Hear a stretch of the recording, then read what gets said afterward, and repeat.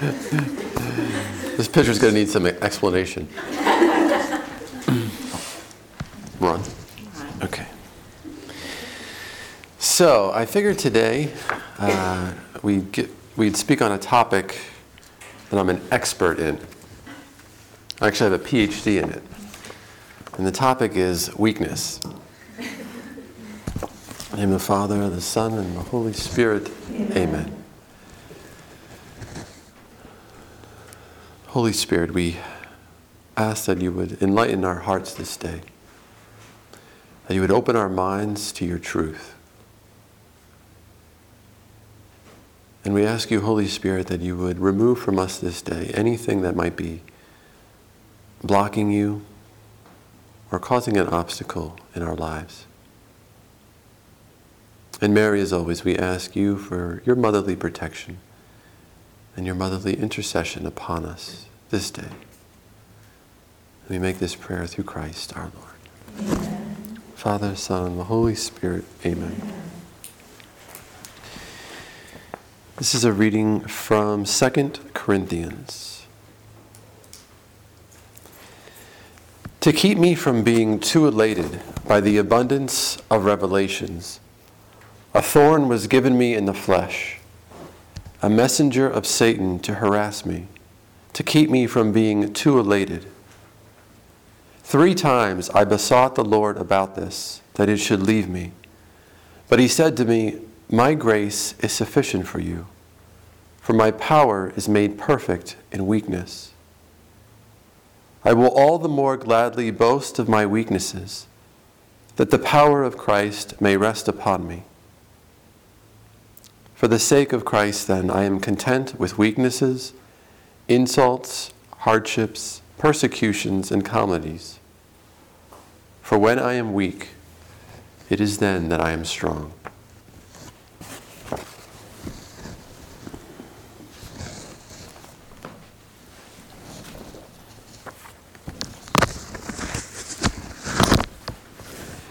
You know, one of my favorite ministries that I've been involved in over the years is working with the Sisters of Life and their post-abortion ministry.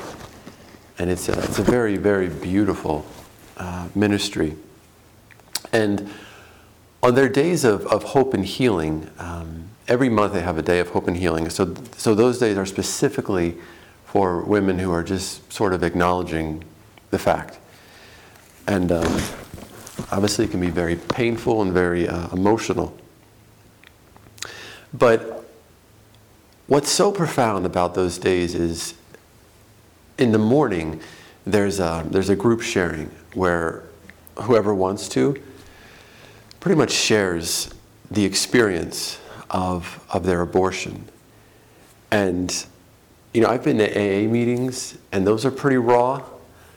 These are really, really, really raw. And the sharing on many levels wasn't pleasant, and it never is. It's never comfortable.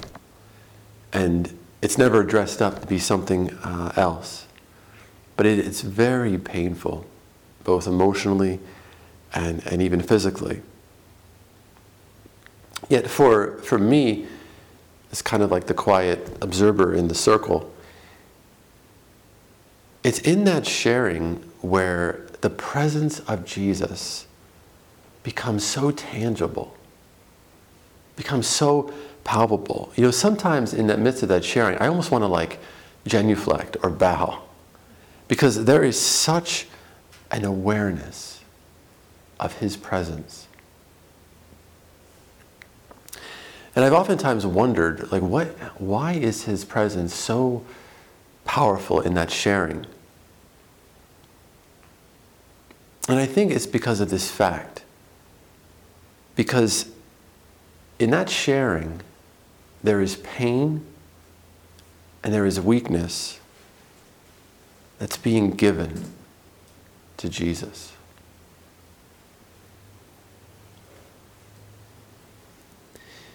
It's pain that's not self-enclosed or self-medicated, but it's completely exposed to the divine position.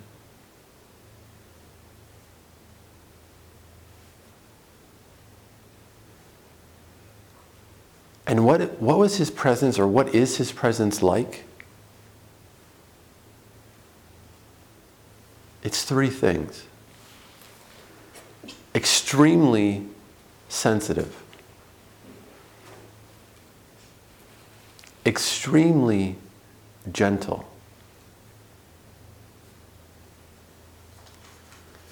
And extremely loving.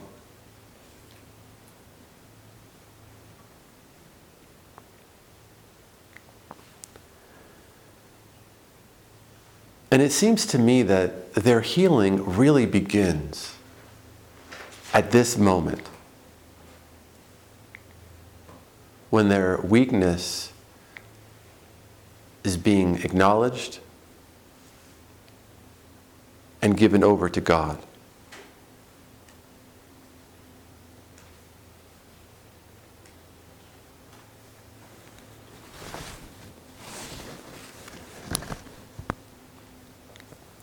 You know, in AA, the first three rules of AA, I think, are just an excellent spiritual reality. The first rule in AA, they say, is we admitted that we were powerless over fill in the blank, and that our lives had become unmanageable. So there's this acceptance of one's own weakness.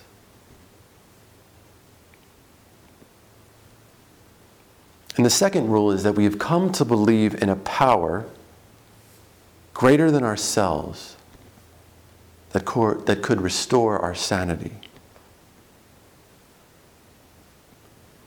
God is their refuge and their strength. And the third rule is that we made a decision to turn our will and our lives over to the care of God. Abandonment and surrender. This is such an excellent approach. We should all do this. And those who I know in AA, they've told me that it's the realization, which is essentially of their own weakness and handing it over to God, where sobriety starts for them. It's where healing begins. Because the reality and the realization of our own weakness, coupled with the power and the love of God, is where real strength, real freedom, and real healing lies.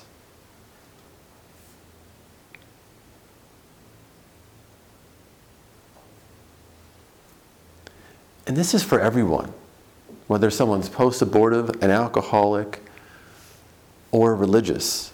Our own essential weakness and God's love is the way things really are. These are the paradoxes of our life. Our own essential weakness and God's love. This is reality.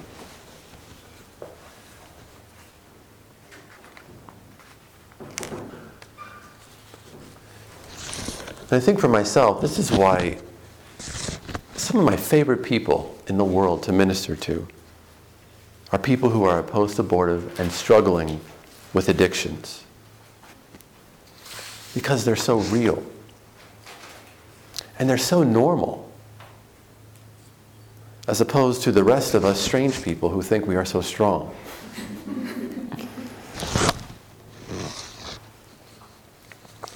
I think the more that we realize this personally for ourselves, ministry changes. You know, I think when we come or when we begin ministry, we kind of start with, okay, ministry begins with us over here ministering to these people over there. These people who are out there who are different than me, whether they are post-abortive or pagans or homeless or whatever. But there's a change, I think, that happens in our ministry that moves from them to us. You know, St. Damon of Malachi, not in the very beginning, but when he first started, or after a time when he started working with the lepers, he referred to them as we lepers. That's such a beautiful reality. That these lepers weren't just some people over there who were different than him. So much so that he contracted leprosy.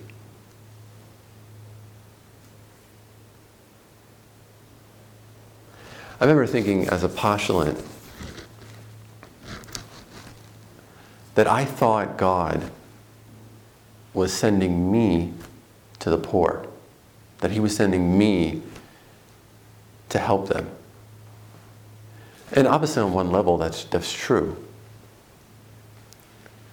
But somewhere along the line I also realized that they were being sent for me. That we were really sent for each other. That I'm ministering to them in a particular way, but they're also ministering to me.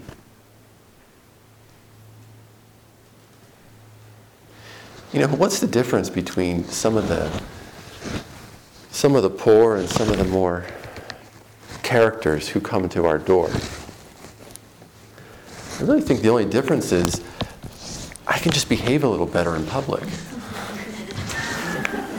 I can control, at least a little bit, some of my emotions. I mean, we all think the same thing, and we certainly feel the same way at times. I don't really see much of a difference. You know that reading that I read from 2 Corinthians? St. Paul's thorn in his side. That's a really tough scripture. And you know, some people say, kind of, I think, speculating on what that thorn is, because I don't think anyone exactly knows. But some people say that thorn was either a sickness or a disability that Paul had. Other people say that he was referring to the opposition of Israel to his teaching, which would certainly be a thorn. Your very own people, your own family is pretty much rejecting you. And 3 times he begs the Lord to remove this thorn. And Jesus says no. And I always have to go back and read that. I'm like, why does he say no? I thought you're the healer. He says, my grace is sufficient for you. For my power is made perfect in weakness.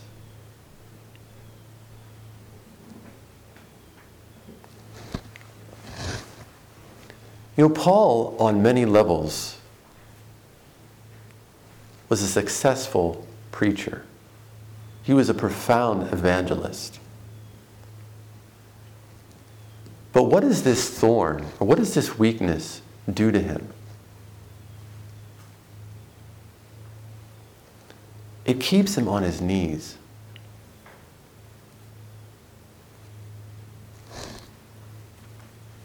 It keeps him humble, or at least attempts to keep him humble. It keeps him relying on God for everything.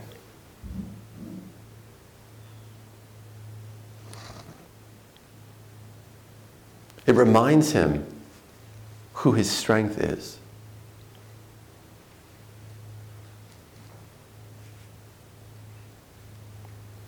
And it prevents him from living in the illusion that he, Paul, is strong, or that he is the one bringing about these conversions.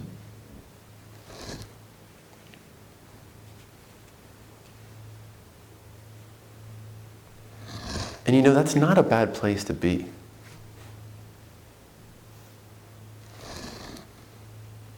spiritually, it's perfect. But in our own humanity, we don't often experience it like that.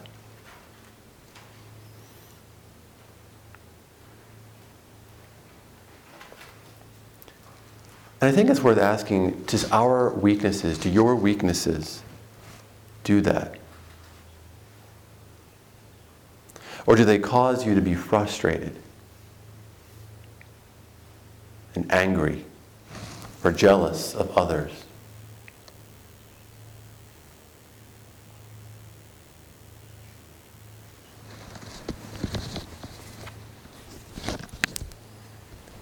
You know, God is so strange. So oftentimes we want to give God our best, as we should. Yet oftentimes what God wants is our worst.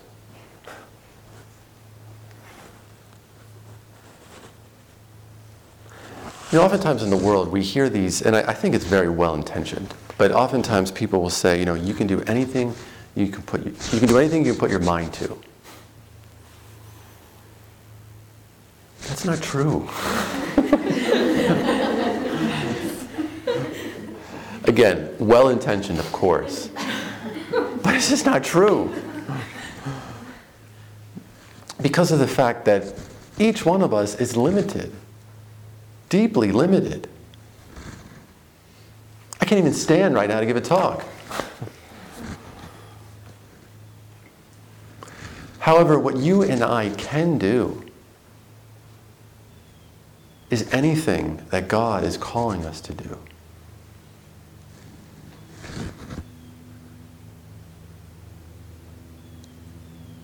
So it's not you can do anything you can put your mind to, but you can do anything that God is calling you to or inviting you to.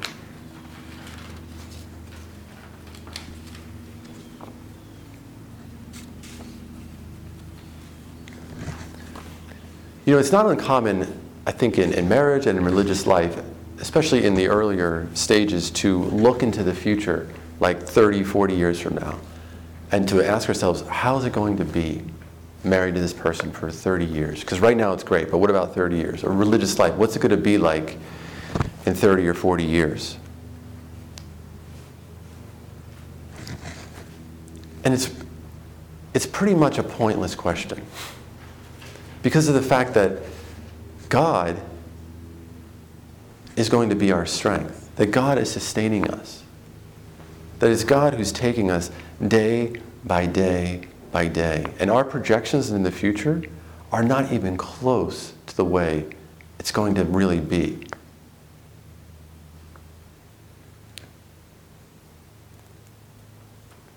You know, it's interesting in the Bible that God oftentimes calls people to preach who have no natural ability for preaching.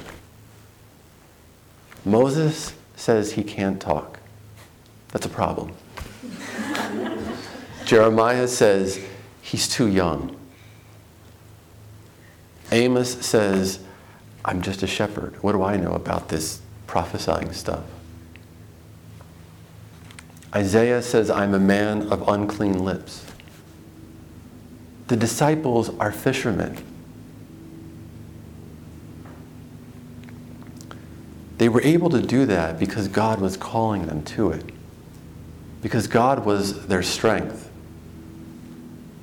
God was their competency, not them.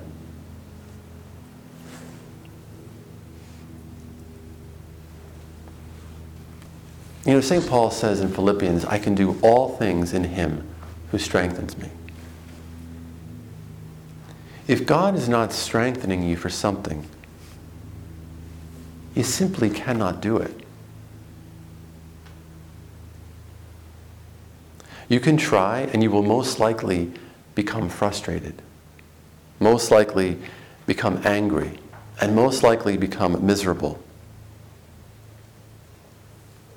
Hence the importance of discernment. Is God's grace here for me, or am I trying to do this ministry, this vocation, this way of prayer, whatever it might be, on my own?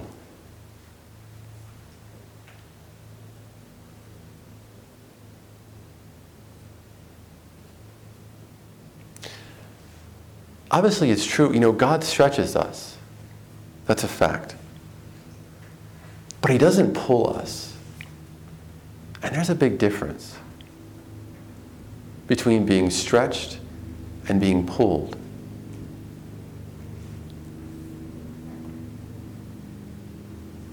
To know the difference takes discernment, and it takes wisdom.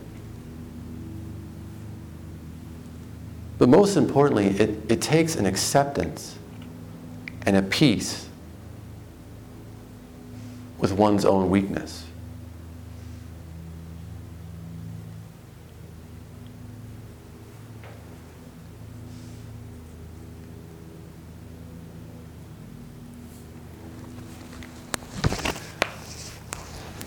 I think it was about 5 years ago, some of you might remember, I was the postulant director for a whole year. Longest year of my life.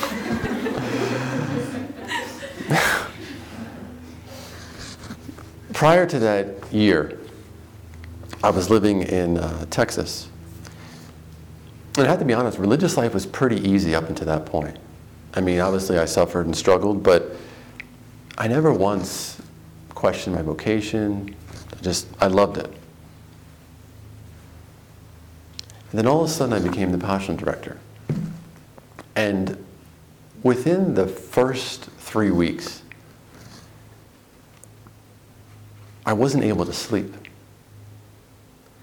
And it was so mysterious because I didn't feel anxious. I didn't feel nervous. But when it would come time to sleep, I just sat there. And literally for months, I slept maybe 2 or 3 hours, probably like 4 or 5 nights a week. It wasn't just like a bad week. It was a bad year.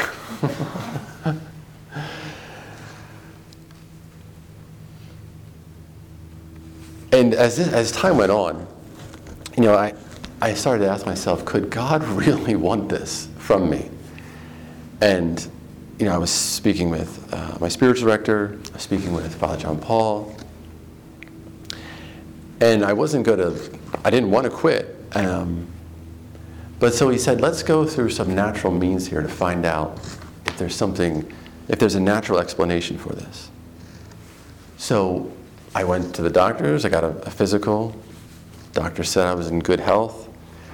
I got a counseling physical, assessment. Strangely enough, the counselor said, you're pretty well normal. I know, I had to get a second opinion. I went to see my spiritual director, and he couldn't figure out what was going on. And so I offered myself again and just said, Lord, here I am. If you don't want me to sleep, that's fine. And as we came into the spring of that year, I was literally becoming depressed. And it was from not sleeping. And the postulants went on their 2-week apostolic experience. And I went up to the monastery of Bethlehem for a week. And I walked in that hermitage and I said, Lord, I'm not leaving here until you give me an answer. Do you really want me to continue with this? And right around the 5th or 6th day, I had this real sense that the grace necessary for this role simply wasn't there for me. And that I just couldn't do it anymore. And so when I came back from that, there was like 2 months left for them. And I basically told Father John Paul that I was resigning after they became novices. And on many levels, I don't know if anyone ever did that before in our community. So it was very humbling. And it was very embarrassing. But physically, I was so exhausted, I didn't care. Psychologically, I was so burned out. And spiritually, I was so confused and even angry at God. But I remember at that point, I was literally standing at a fork in the road. So one road was the path of anger, of bitterness, and of resentment towards God, towards the community, towards myself. While the other road that I could choose was one of acceptance. It was one of humility and handing myself over again to the divine physician as I really was, with all of my poverty and all of my confusion. And for the most part, I chose that road. There was always temptations to switch lanes. But oddly enough, it led me to where I have been now for the last 5 years, which has been, at least personally, the best 5 years of my life.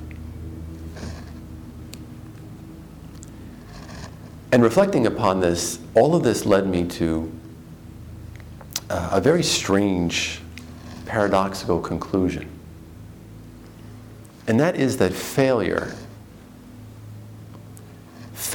is an infallible method of experiencing God's presence.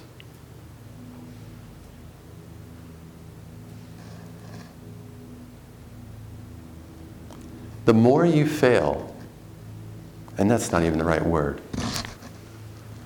but the more you fail, the closer you will be to God.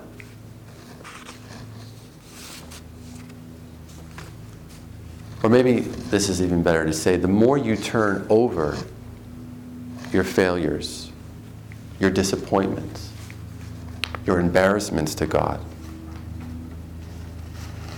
the deeper you will experience His grace, His presence, and His love.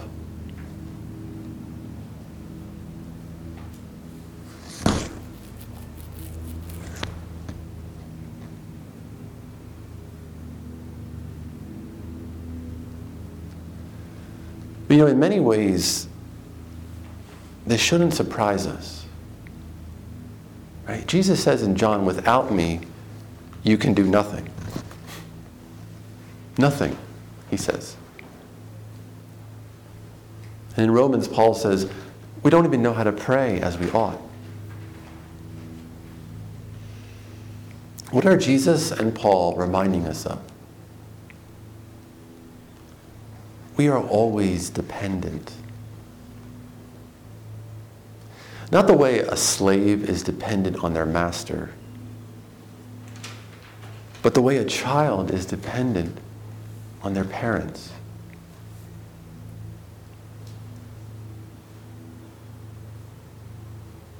In our relationship with God, we never grow up.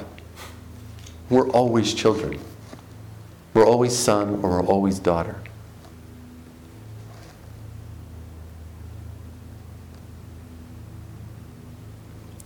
But there's a part of us, if you want to call it ego or whatever, that wants to be this sort of independent, self-sufficient person. And it just doesn't compute with the gospel.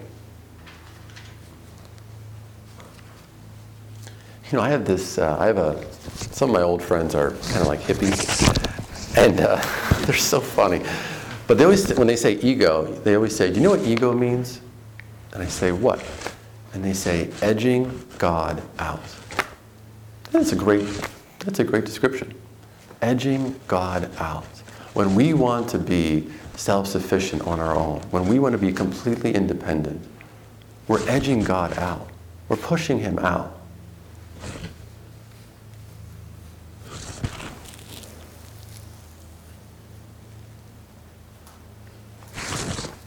And so we never really grow up in our relationship with God.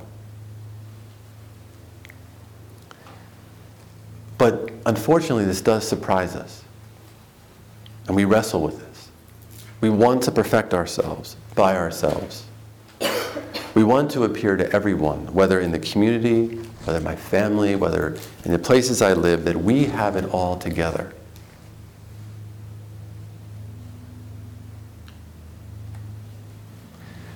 But as the kids say in the Bronx, we are all a hot mess. I think that is one of the funniest and yet best descriptions of us. When I used to go to the Bronx to hear the confession of the kids, they'd always sit down, "Father, I'm such a hot mess." I'm like, that's a good, yeah, me too.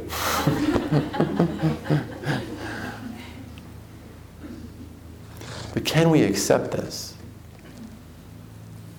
Can we allow this to become a source of grace in our lives?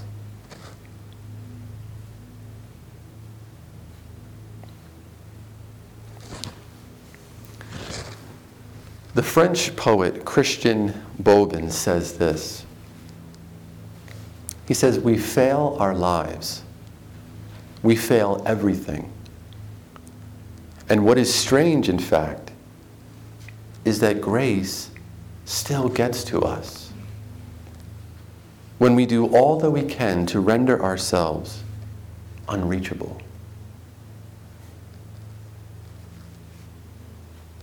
That's the power and the beauty of the gospel. That even though we fail our lives, grace still gets to us.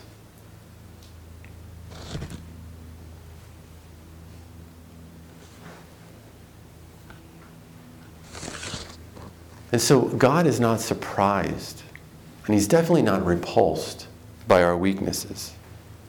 We are, but God isn't. He views our weaknesses as fertile ground where new life can be born. This is why the invitation in the gospel is never get your life together and then come to me, but simply come to me and I will give you rest. Jesus never says figure it out first. He just says come.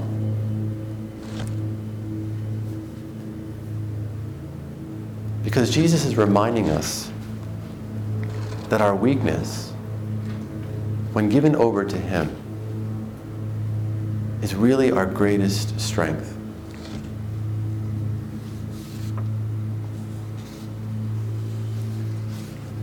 In the name of the Father, and the Son, and the Holy Spirit.